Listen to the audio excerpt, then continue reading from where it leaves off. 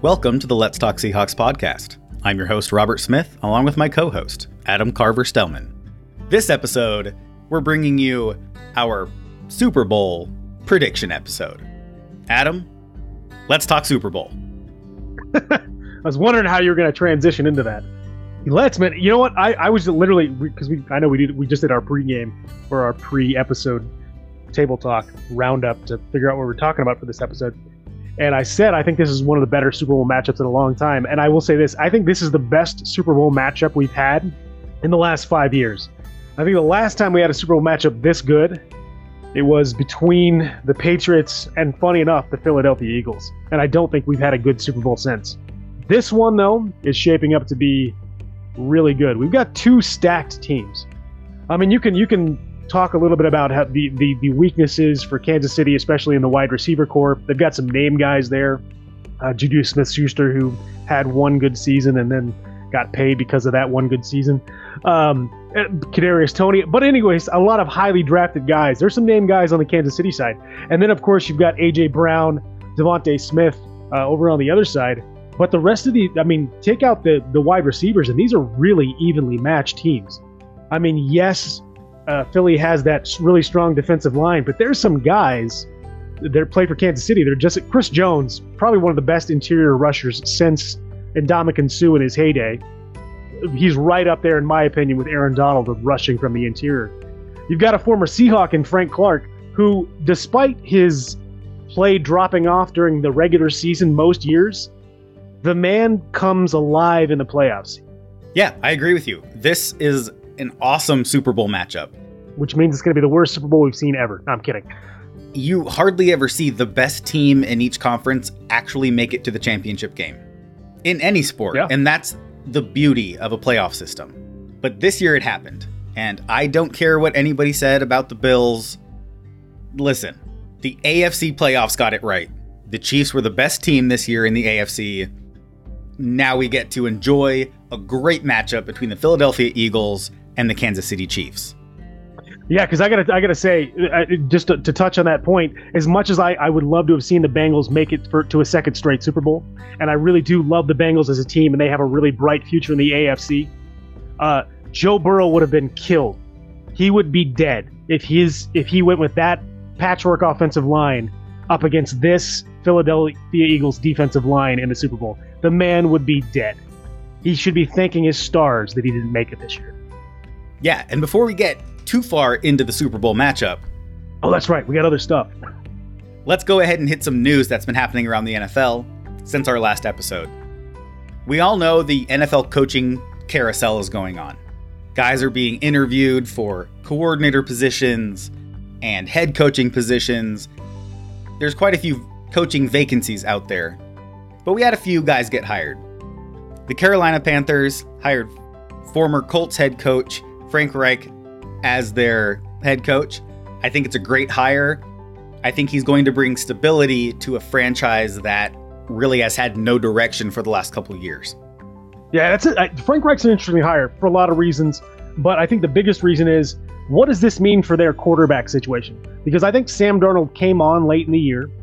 I think he played pretty well down the stretch. And he's obviously, a former, very highly touted draft pick. I think he was number 2 overall to the Jets back in the day. That seems to be their number, drafting the number 2 guy. And the Jets, in my mind, will always be number 2. That's a poop joke. Frank Reich is kind of known as a quarterback whisperer. So are they bringing him in because they think, look, we can let's see if Sam Darnold's going to work for another year, or are they relying on Frank Reich to coach up a rookie? And that's going to be something to watch, because we haven't done any of our mock drafts yet. I mean, we've done them, we just haven't talked about them. But I got to tell you, I've definitely been looking at Carolina as one of those teams possible to trade up to number 5 to go get a quarterback, and give the Seahawks a few extra picks. But if they're thinking that Sam Darnold might be their quarterback in the future and they want to give it one more year, that takes one of those trade partners away from the Seahawks. Honestly, we haven't come out with our mocks. I think there's a real chance that the Carolina Panthers might reach and get Anthony Richardson way too early in this draft. We'll see what happens. My mocks with trades, because I have a mock that I've done that doesn't have any trading. It's just straight pick position to kind of get a feel for the players that are out there. I have another mock that has some trades, and this is what I think will actually happen. I actually have 3 quarterbacks going in that top 5. Is one of them Richardson? No, one of them is not Richardson. Okay, all right. That's what I was asking. I was like, who's dropping out? Because I'll tell you, and this is completely getting off topic, and it'll just be a real quick anecdote. I've done a lot of those mock drafts on some of those. Pro Football Focus has a great mock draft simulator that you can go out and use yourselves. That's the one that I use to kind of play around with. I've done it on some other sites, but I think that's the best one. It's the one that's most dialed in. But C.J. Stroud is dropping in most of the drafts that I've done. And he's gone as low as pick 21 in a draft that I did today. And I was just shocked by that. But it can happen. I mean, positional needs, certainly it's a draft simulator, takes those into account. But yeah, like I said, I think that this possibly takes, you're right, I think they could trade up and reach for a quarterback. But I do also think bringing in Frank Reich means they might want to see if they can keep Sam Darnold and fix what the Jets broke in him. Because as we know, here, especially in Seattle, that you can fix what the Jets break at quarterback. Shout out to Geno Smith. We should really, like that. I know, and I'm leading into an even better topic of conversation that we're going to have later. But anyway, let's keep with the coaching carousel. The Houston Texans went back to their roots. They went and grabbed a great player from their past. They brought DeMeco Ryans, former defensive coordinator with the 49ers, in to be their head coach. I love this hire. I think DeMeco Ryans is a great up-and-coming coach. This is a good opportunity because of his past with that organization, that they'll probably give him what I call the adequate amount of time to go in and see what he can do. So you're thinking 3+ years. A lot of these franchises that perennially pick really early picks in the draft, it's an organization problem. They don't give coaches long enough to implement systems to get the right players in there, to develop that culture. I think DeMeco Ryans is going to be afforded the opportunity to develop the culture he wants, to bring the players in that he wants, and the coaching staff, and be able to actually put the product that he envisions on the field. I am really excited about this hire. I'm really excited. I am very trepidatious about this hire. I'm really excited for DeMeco Ryans because I agree. I think he's an up-and-coming defensive coach. He is one of those guys that, man, I would have loved to see the Seahawks grab him and bring him in to work on that defensive staff under Pete Carroll to possibly be a future Seahawks head coach, because that's how much I love this guy.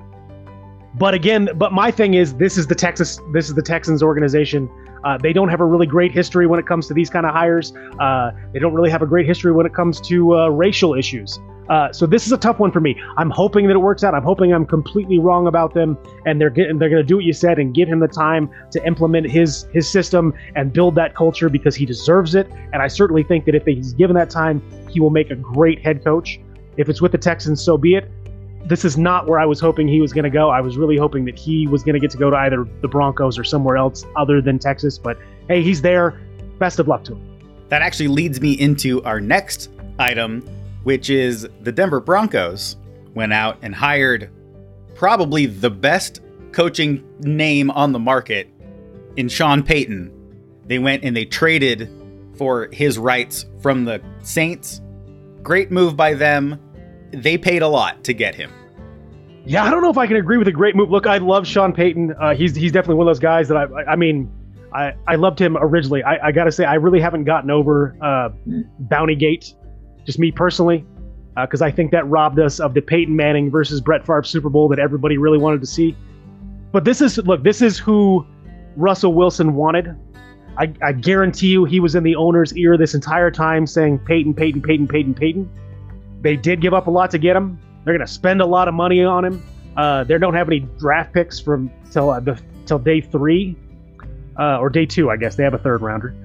In any case, they don't have a 1st or 2nd round pick this year or next year.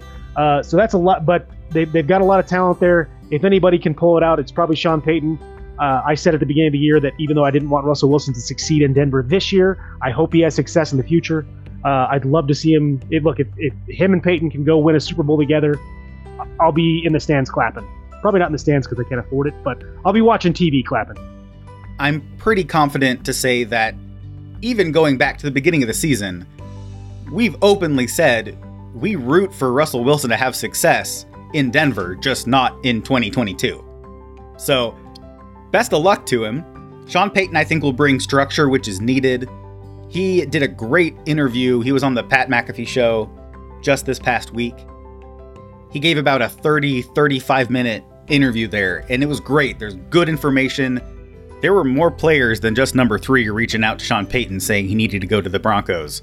So, to get a little insight, go ahead and look that interview up. It's a good one. I'm excited for the Broncos, and we'll see what happens from here. There is a little bit more on the coaching carousel that affects the Seahawks. Sean Desai has been brought into a couple organizations to interview for open defensive coordinator positions. Also, Dave Canales, the longtime quarterbacks coach, and he's held several other coaching positions under Pete Carroll. In fact, he's been with Pete Carroll since the USC days. Yes, he has. Has had a few interviews for offensive coordinator positions. Great coach. Somebody I think the Seahawks are going to miss if he does get hired away. I was going to say, speaking of Seahawks offensive coordinators. Former Seahawks offensive coordinator Brian Schottenheimer was promoted by the Dallas Cowboys to their open offensive coordinator position. Yeah, I'm not sure how I feel about that. I don't think Kellen Moore was the problem there. The problem is ownership, and that's all I'm going to say about that. Yeah, apparently I was going to call him San Diego. Apparently the Los Angeles Chargers don't think Kellen Moore was the problem either, because they've already hired him as their offensive coordinator.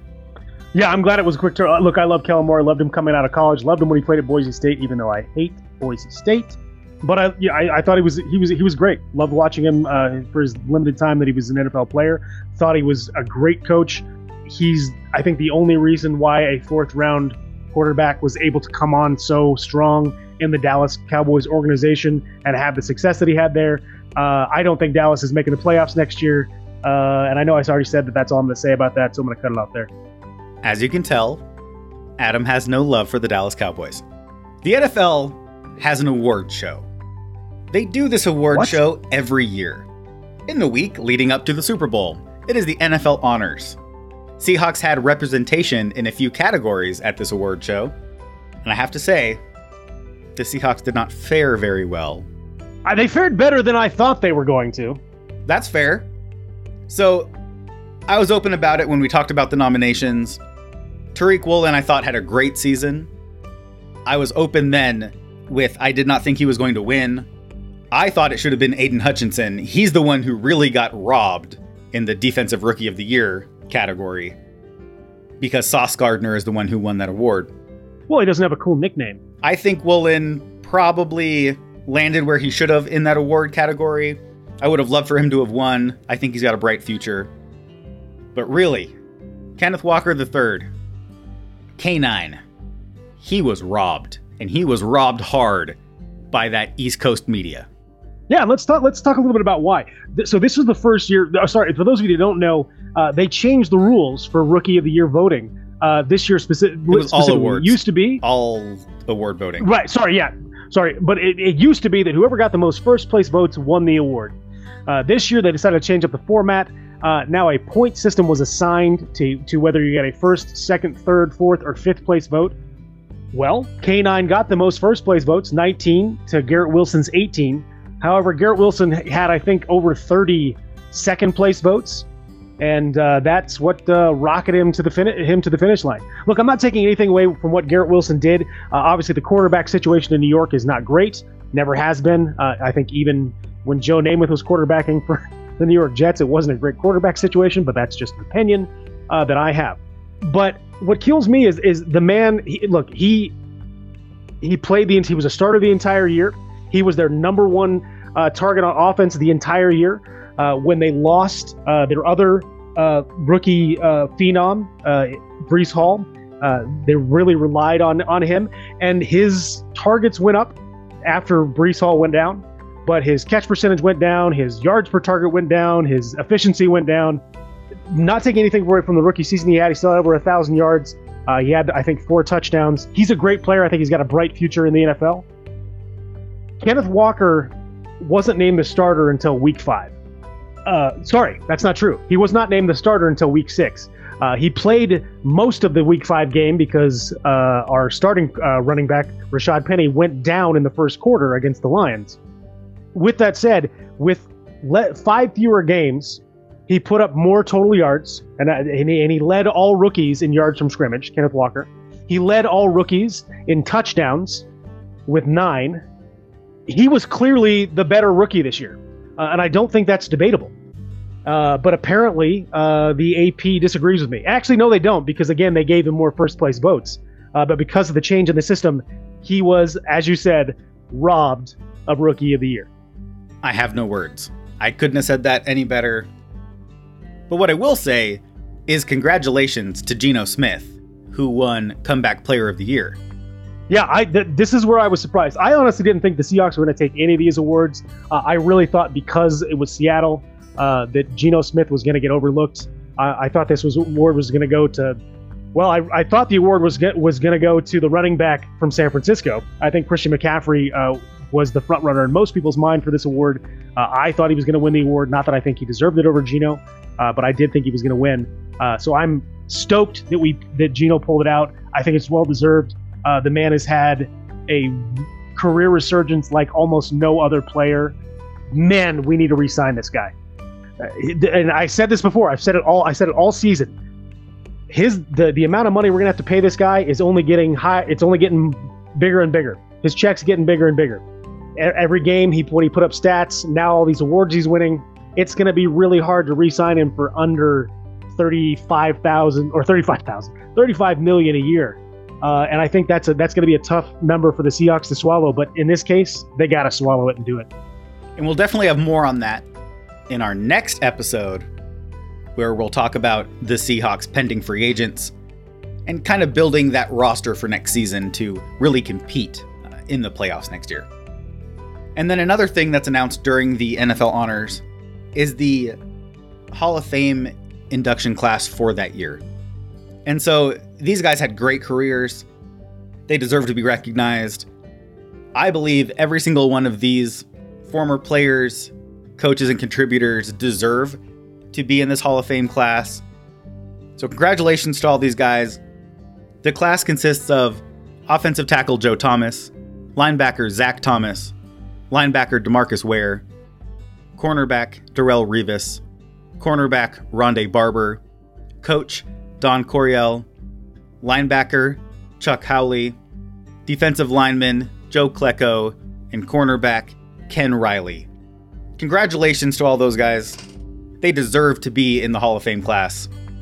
Yeah, look, I mean, I know that we talked a little bit about this before. I still, man, I want Devin Hester to. I know he's going to make it in eventually.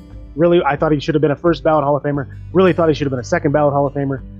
But it's really hard to argue that he deserved it over any of the guys that made it in this year. This is a stacked Hall of Famer class. We do have a game, though, and that game coming up is the Super Bowl.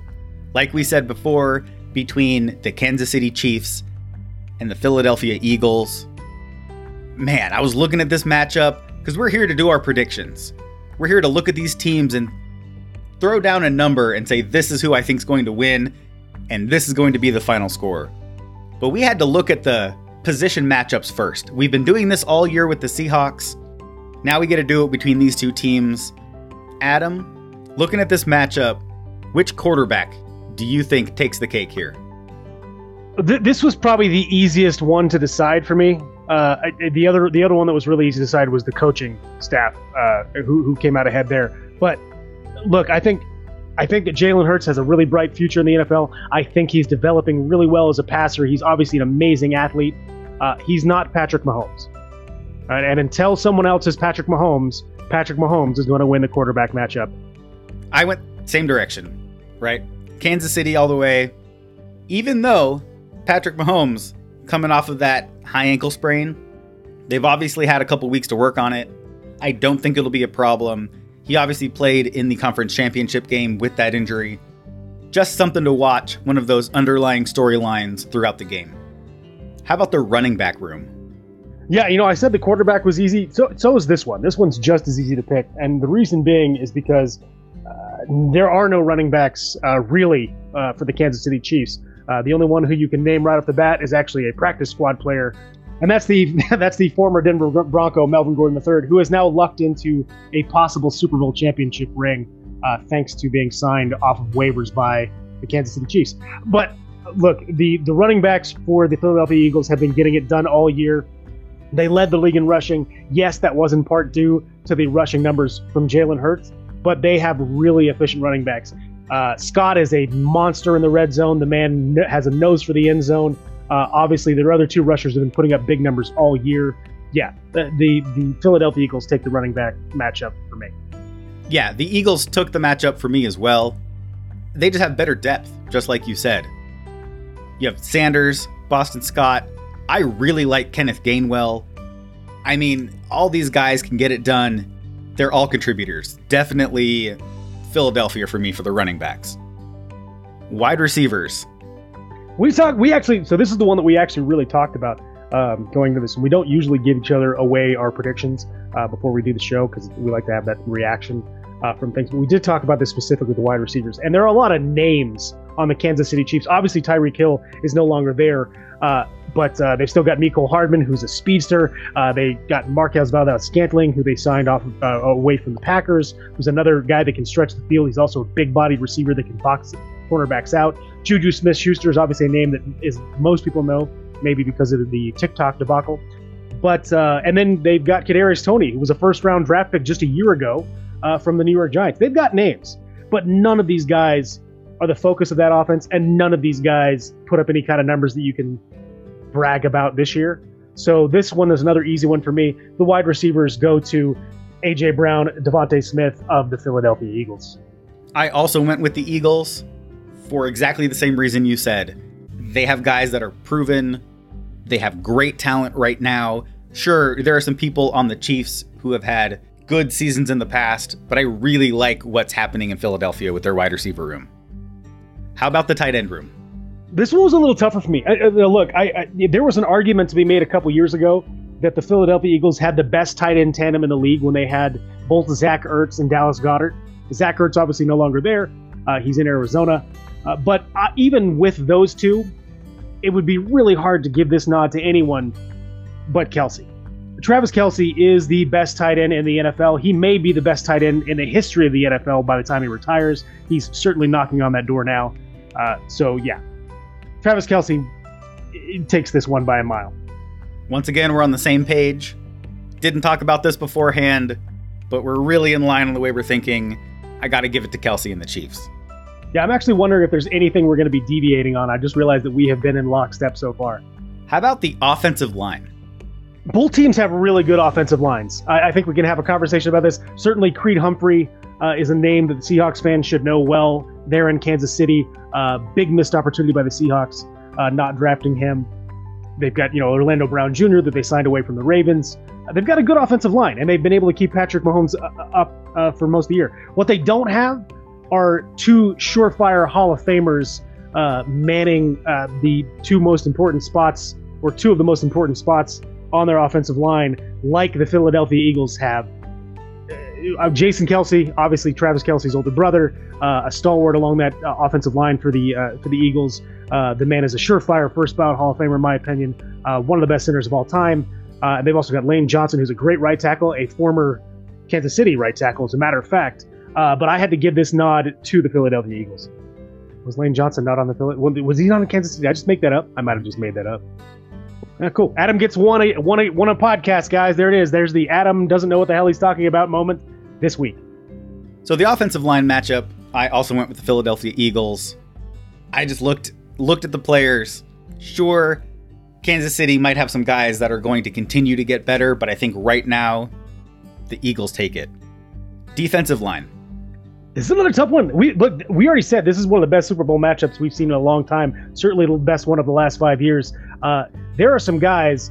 Certainly we know the name Frank Clark really well here in Seattle. The man is, I believe, the current AFC sack leader for postseason sacks in the NFL among active players. Chris Jones, I apologize, is a monster on the defensive line for the Kansas City Chiefs. But the Philadelphia Eagles have 5 guys, 4 of which man their defensive line front, all of which had 10-plus sacks this year. This was another easy one for me. Great guys on both sides, but Philadelphia's line is a monster. I agree. I also went with Philadelphia. Listen, their starters are amazing.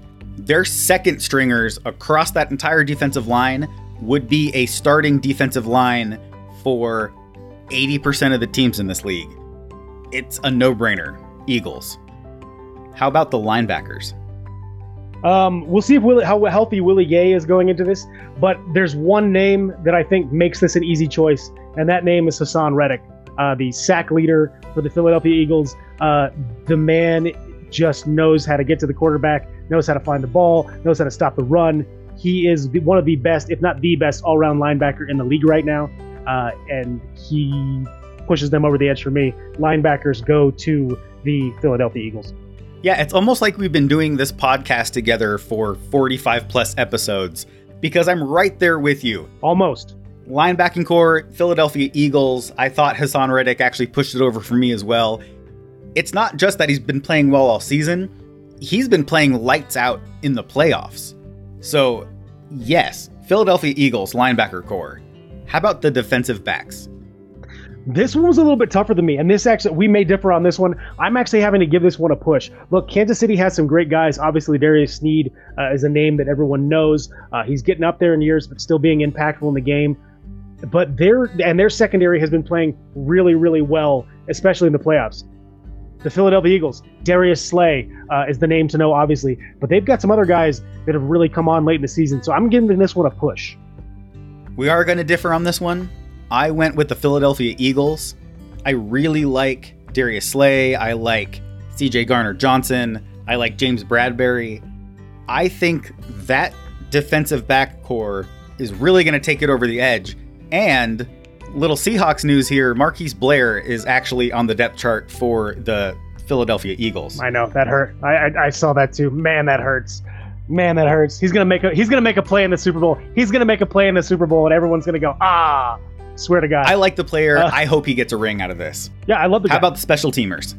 This one I'm going to do a push just because I don't think there's any real edge here, either team. They don't have any real names on special teams. No one's really stood out. Mecole Hardman, I might give the Kansas City a little bit of an edge in the return game, but they both got really good kickers, so I went ahead and gave them a push. I gave special teams to the Kansas City Chiefs. I had to go down the returner depth chart. The Eagles have some injuries, kind of with their guys who have been doing that all year. Kansas City Chiefs have players who are not going to be doubled as starters elsewhere. So I went Kansas City Chiefs on that one. Real quick, how about your staff? Which staff has the edge? I think you already know my answer. I'm going to let you answer for both of us because I know it's the same. I went with Andy Reid and the Kansas City Chiefs. Hey, what a coincidence. Andy Reid has an amazing staff. I don't know how Bieniemy is not a head coach in this league, but he's going to be calling plays on the offense there. Fantastic coaching staff in Kansas City. Yeah, you guys can keep Bill Belichick. Andy Reid's the greatest coach in NFL history. So we're here to make a prediction. What's your prediction? Give me final score and who you're rooting for personally in the game. Oh, that's always bringing a surprise. Look, we talked about this before. This is tough. I think it could be a very high-scoring game or it could be a very low-scoring game. I'm going to go high with my prediction. I think we're going to see points in bunches. I said 38 Philadelphia, 32 Kansas City. I don't know that I'm rooting for anybody. I'm rooting for Andy Reid. I think Andy Reid deserves to get a second ring. I'd love to see him do it here against his former team. It's just poetic. Love the guy. So I'm going to go. I want Kansas City to win. But I think Philadelphia is going to win. All right. For me, my prediction, I also went high on the scoring on this one. Kansas City Chiefs, 24. Philadelphia Eagles, 38. And personally, I'll be rooting for the Philadelphia Eagles, though it will put a joy in my heart to see Andy Reid get another ring. Who doesn't want to see that man eat another cheeseburger? This has been the Let's Talk Seahawks podcast. Thank you for listening. Since we are a Seahawks podcast, as always, go Hawks. Go Hawks.